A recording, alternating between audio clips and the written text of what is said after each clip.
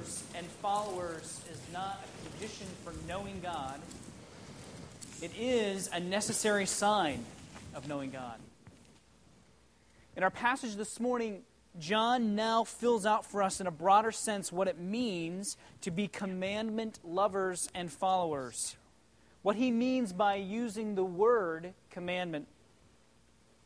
And surprisingly, John doesn't become a lawyer for us, demonstrating commandment keeping in all of its gavel-pounding glory. Instead, he very helpfully and he very practically boils down commandment following to one concept: joining Jesus in his nonviolent takeover of his creation by loving others with the love that he provides. In our passage this morning, we're going to see two truths. First, we're going to see that when Jesus takes over his people with his saving love, he doesn't just leave them endorsing the idea of love, but he transforms them into active channels of his victorious love. And secondly, when Jesus takes over his people with his saving love, he faithfully keeps them from becoming traitorous lovers of the worldly gods that are all around us. Young Christians, young theologians, as you listen this morning, I want you to think about one question. What has Jesus done to give you the ability to love other people the way that he loves? What has Jesus done to give you the ability to love other people the way that he loves? This is the gospel of the Lord Jesus has given through the pen of John's first epistle, chapter 2, verses 7 through 17. Beloved, I am writing you no new commandment, but an old commandment that you had from the beginning. The old commandment is the word that you have heard. At the same time, it is a new commandment that I am writing to you, which is true in him and in you, because the darkness is passing away, and the true light is already shining. Whoever says he is in the light and hates his brother is still in darkness. Whoever loves his brother abides in the light, and in him there is no cause for stumbling. But whoever hates his brother is in the darkness and walks in the darkness and does not know where he is going because the darkness has blinded his eyes. I am writing to you, little children, because your sins are forgiven for his name's sake. I am writing to you, fathers, because you know him who is from the beginning. I am writing to you, young men, because you have overcome the evil one. I write to you, children, because you know the Father. I write to you, fathers, because you know him who is from the beginning. I write to you, young men, because you are strong, and the word of God abides in you, and you have overcome the evil one. Do not love the world or the things in the world. If anyone loves the world, the love of the Father is not in him.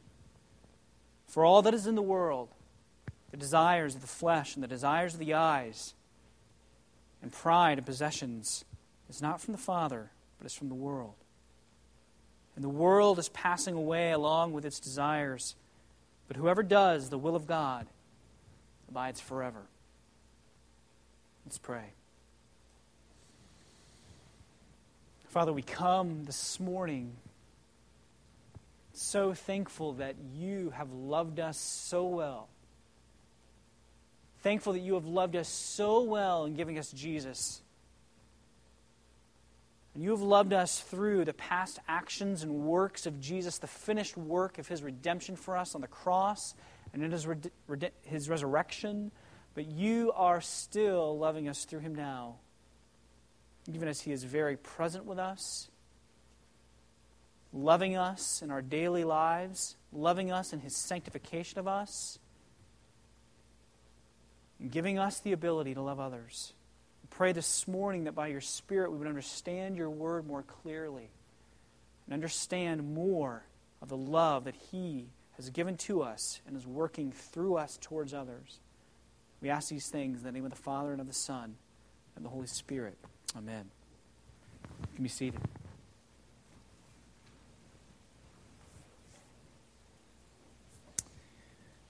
Well, as many of us know, a couple weeks ago, our nation observed the 50th anniversary of Dr. Martin Luther King Jr.'s I Have a Dream speech. And when we look back now on the immense turmoil and extremely violent racial tension that engulfed much of America, especially the South, during the 1960s, what makes the movement that Dr. King led so powerful was not just its accomplishments, but the way in which those accomplishments were secured. Dr. King, having been influenced by the methods of Gandhi, was dedicated to a system of protest that embraced nonviolence. King once told the New York Times, "We must use the weapon of love. We must have compassion and understanding for those who hate us." And through King's nonviolent methods of protest, which forced legal action and appeal and legislation, the civil rights movement enacted a nonviolent takeover of many government policies that have given an increased measure of freedom to many. In a country that still and always will struggle with racism. Our passage this morning is also about a takeover. It's about an invasion of a new system, a new creation, into the presence of a dark and decaying kingdom. But it's a takeover that doesn't come by the means of bullets and steel of tank divisions. It doesn't come through the cutthroat, underhanded deals of an executive's boardroom, or even the fake smiles of a con artist running for office. It's a takeover that doesn't do violence to the opposition, but rather changes them from the inside out with a love that transforms brutal enemies into lovers of God and lovers of others. It causes them to love the values of their current kingdom less, while producing an undying love and yearning for the kingdom that has already come and is still to come in Jesus. Significantly, John begins our section this morning in verse 7 by referring to his readers as the beloved, a name that's filled with all kinds of meaning and connotations of election and union with Christ, the one who's called the beloved of the Father in Matthew chapter 3 and in Luke chapter 3 at Jesus' baptism. God has sovereignly and irrevocably set His affections and love upon us. Because we've been chosen to be in the beloved, we are now His beloved as well. But then John picks the conversation up where he left it in verses 4 through 6 from last week, having just declared that Jesus' followers ought to walk in the same manner in which he walked in verse 6, John now claims that the command he is giving them is not something new he is bringing up, or even as new as Jesus' teaching, but in fact is very old.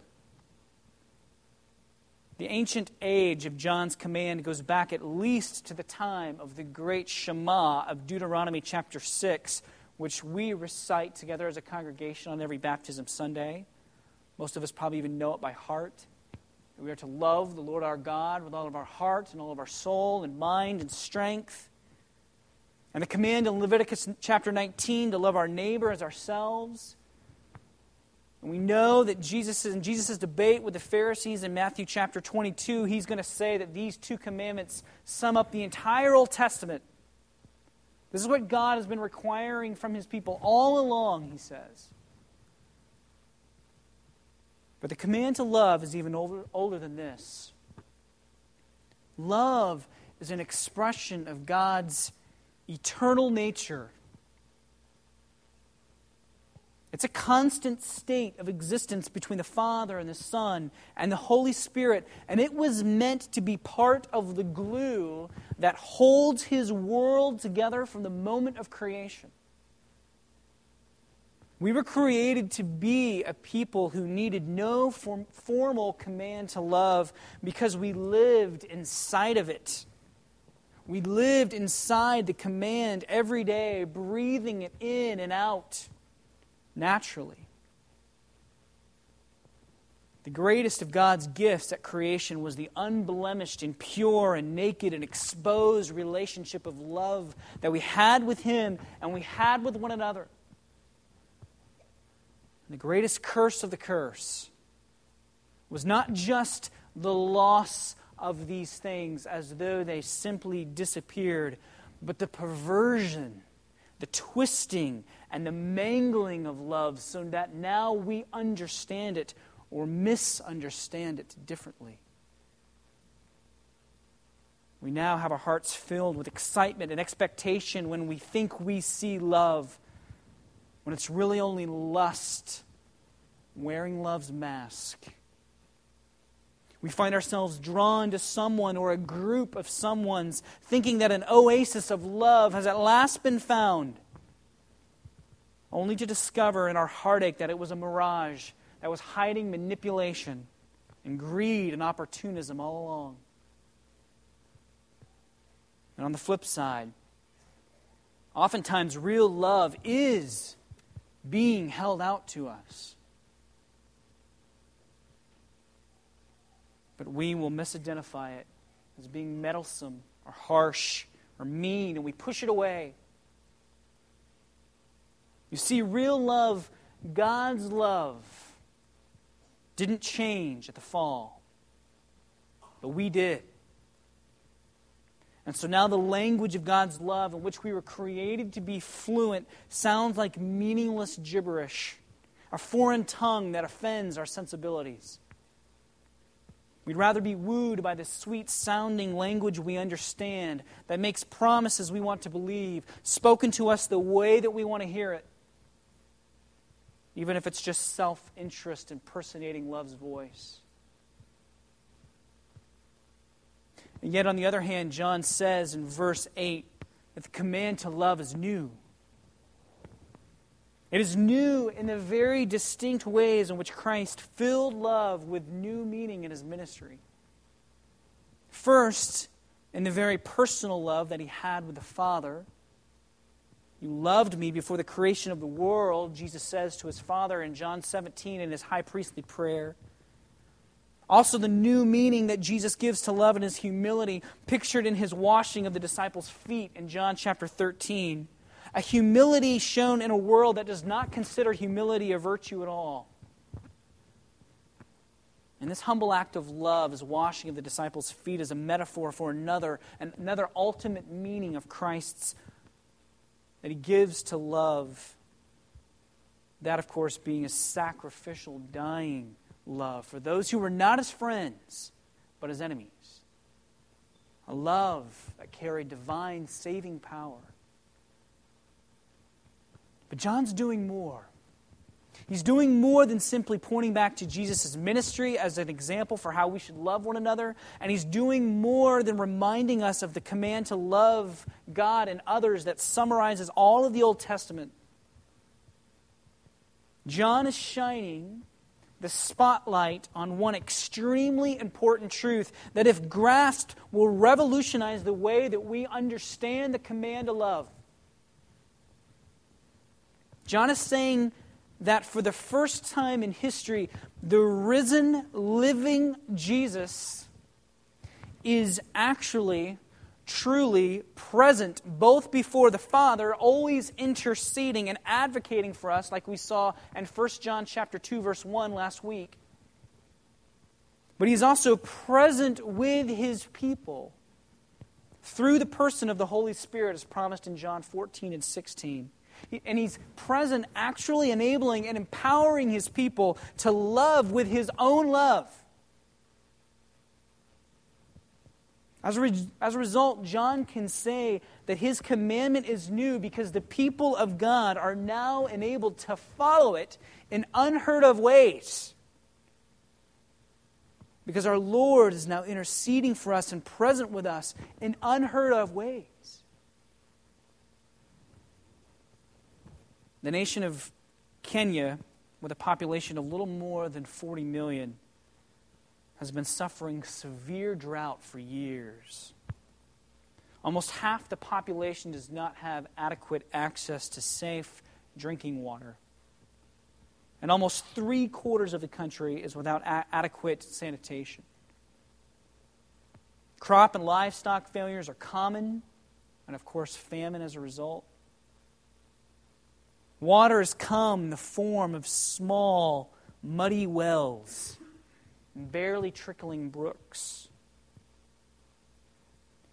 But there's been news of a new discovery that was announced just this last week, showing that northern Kenya is sitting on 5 large natural reservoirs, one of them estimated to be the size of Rhode Island.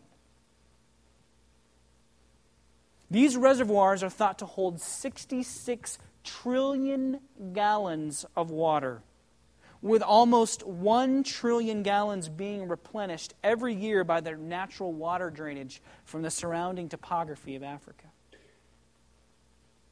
This new discovery will hopefully lead to new levels of access to much needed water and could potentially change the livelihood and economy of many Kenyans for generations.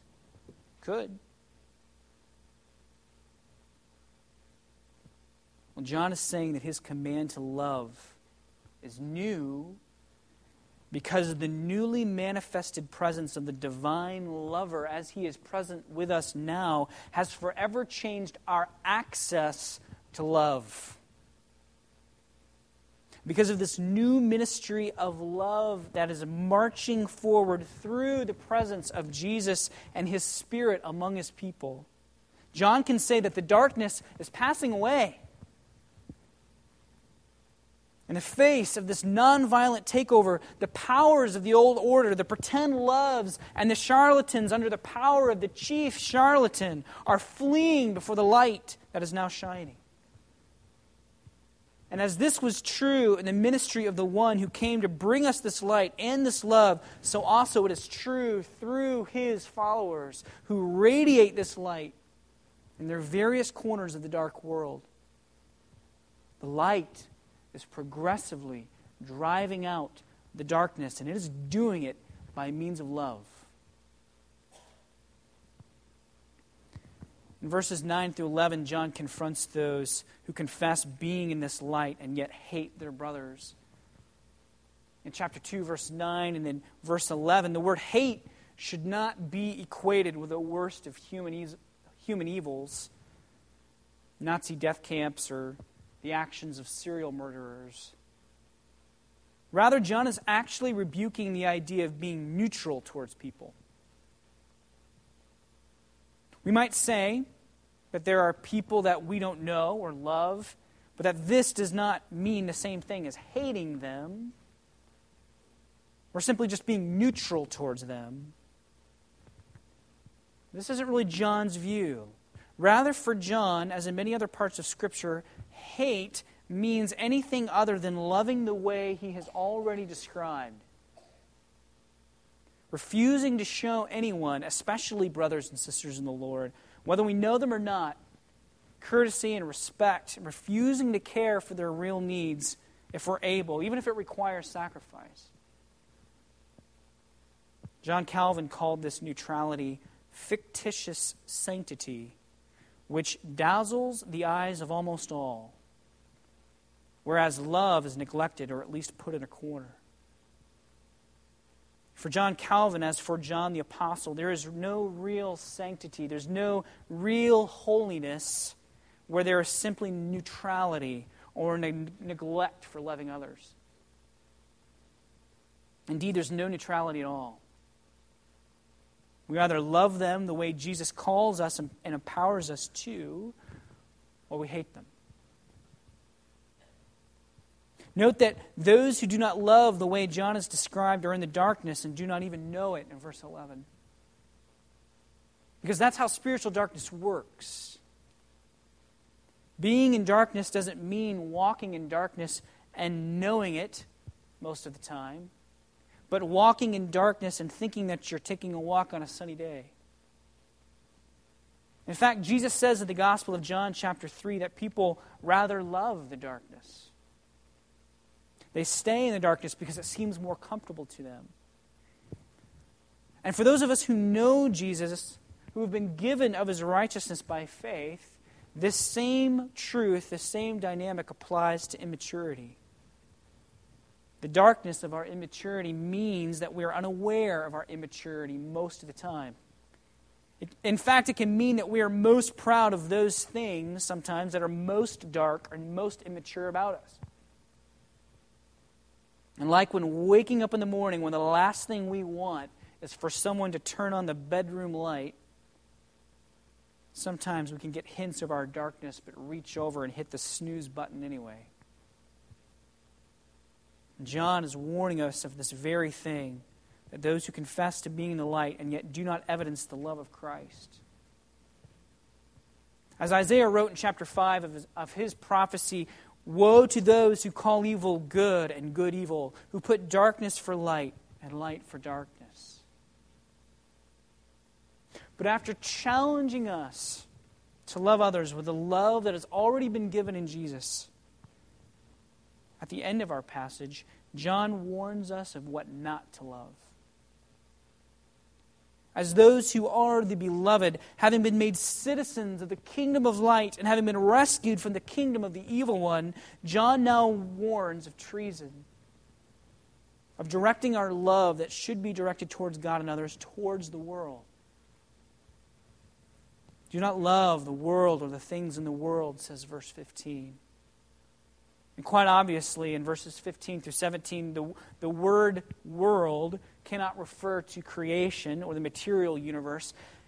In fact, contrary to a lot of even fundamentalist thinking, John is not even demonizing human culture or human enjoyment of God's world per se, in and of itself.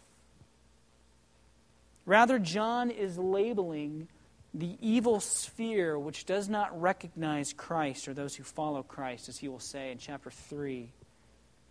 It is filled with dangerous deceivers at every turn, as chapter 4 is going to say. It is the realm that is under the control of the evil one, as he will say in chapter 5. And so, from the standpoint of the human will, the world is the place where God does not rule, where God keep out signs are hanging on every wall. It is the Tower of Babel in all of its glory, a system of thinking and values and loves that builds layer after layer of walls to keep pesky divine judges out so as to pursue sinful agendas. Indeed, John goes further past Babel to describe the world system in verse 16. Biblically speaking, the world system begins with the first two people in it. In Genesis 3, Eve sees that the fruit of the forbidden tree is good for food, the lust of the flesh, that it is a delight to the eyes, lust of the eyes, and that it is desired to make one wise, the pride of life. John warns his readers against setting their affections on this system, on the world in this sense. As one contemporary writer has said, quite simply, the world is a dangerous place for its human inhabitants. People either conquer the world through the Son of God or they are conquered by it. And seen through the lens of God's persevering grace in the gospel, these verses remind us that when Jesus takes over his people with his saving love, he faithfully keeps them from becoming traitorous lovers of the worldly gods around them. He does this in us and through us, ultimately. And between these very heavy notes of challenge and warning in this passage, warnings and challenges that make us feel very uncomfortable, John brings great comfort. John brings great assurance to us. After calling for love of the brethren and hatred for the world's values as being marks and evidence of the presence of faith, John now assures his readers that he considers them people of faith in verses 12 through 14. There's a lot of debate on how many groups John is addressing here and why he seems to repeat himself a lot to these groups. So to be brief, I'm just going to tell you that I think that every time John says little children, he's speaking to his whole audience as the adopted children of the Lord and John's own disciples. And I think when he uses the term fathers, he is speaking to older, more mature members of the community, while young men refers to younger believers. When elders go to presbytery every quarter, and we hear someone stand up to make an address to the whole group, the whole presbytery during matters of business, oftentimes you'll hear that man stand up and say, "Fathers and brothers." Fathers and brothers.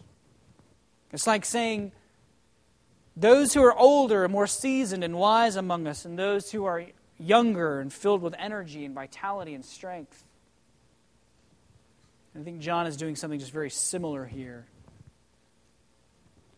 But John encourages them. He's unloaded a lot of heavy weight on them in this passage. Weight that could crush very sensitive consciences that don't need to be crushed, but rather need to be encouraged and assured of their faith. And he redirects our faith towards the foundation of our redemption. So I want to say to you, as the Church of New St. Peter's, what John said to his readers. Children of God, children not because you chose him to be your father, but children because of his gracious adoption of you through Jesus. Your sins are forgiven, whatever they are, on account of Jesus' name, his reputation, and all that he's done for you, and that alone. As a result, you know the Father. You know the Father, and even though you wrestle with love for this world, I can see in you that your desire to love your Father more and more, and that's because you were loved so deeply by your Father first.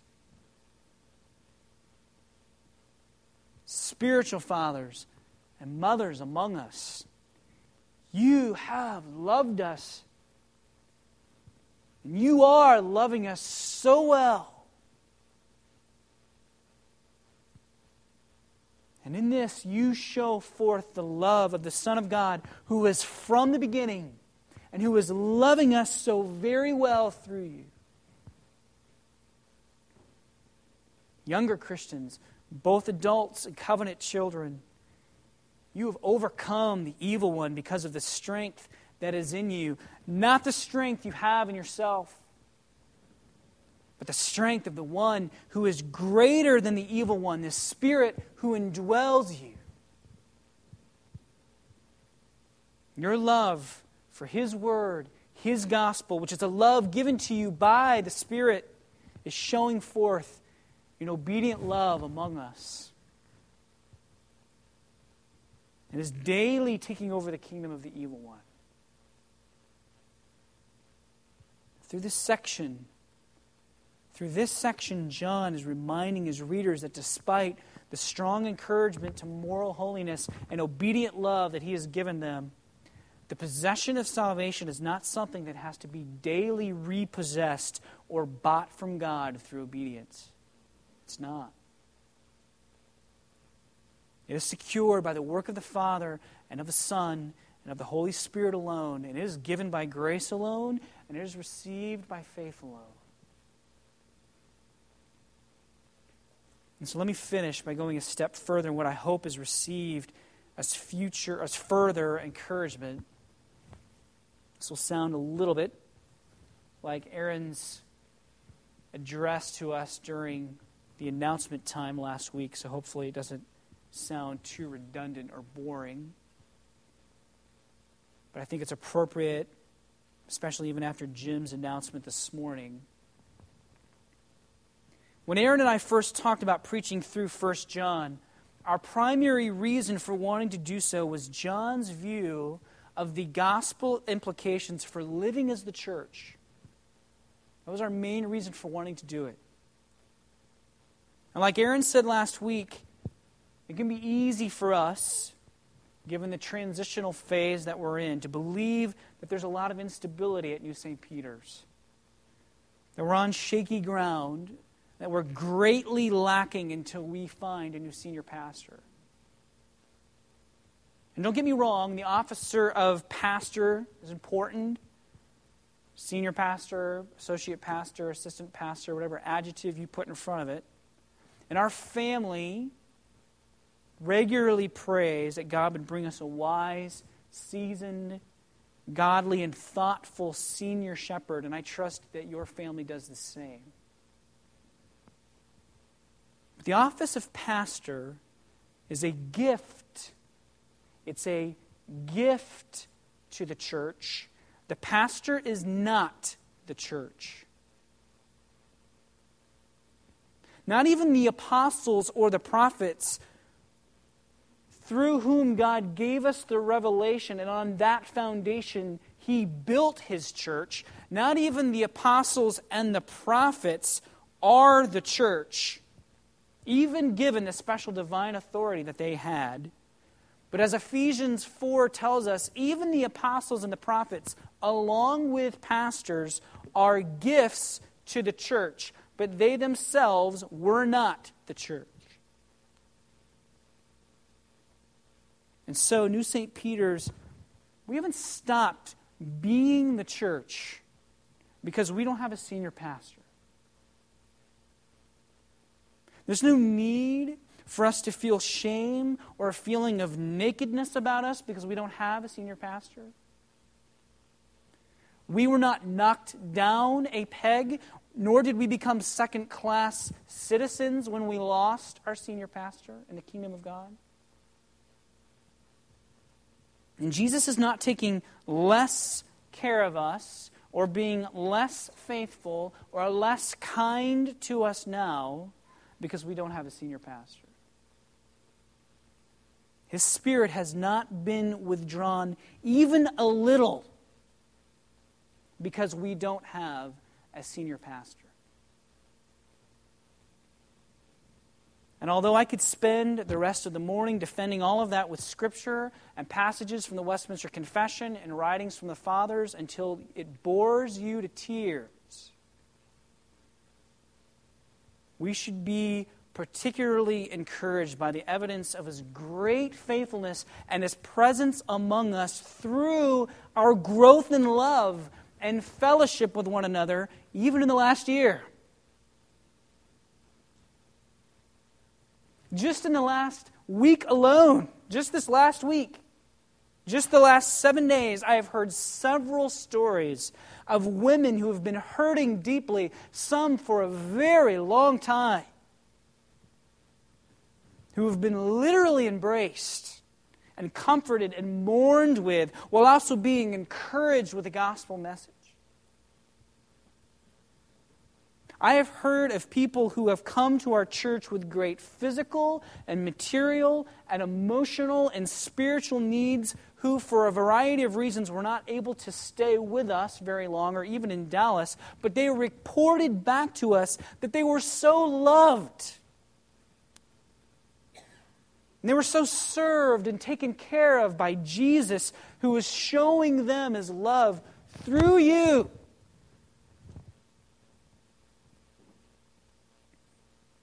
The new measures that have recently been taken by the session to better organize the congregation for more personal and pastoral care is yet another sign of our corporate growth towards maturity.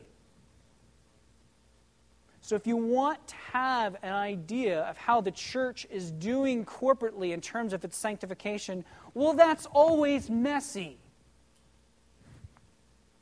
Because it is for individuals as well. It's always a mixed bag. There's always places where we could be more sanctified and more mature. Always. Then there's places where God is maturing us in very robust and evident, tangible ways. What I'm trying to say is, based on the passage we've read from 1 John chapter 2 and heard preached and studied together this morning, it is in this area that John is pointing us to that we have been growing very well and very exponentially recently. Please be encouraged by that. Please be encouraged by that. I could honestly list a lot more evidences along these grounds. But think about what we've just heard from God through the Apostle John's pen.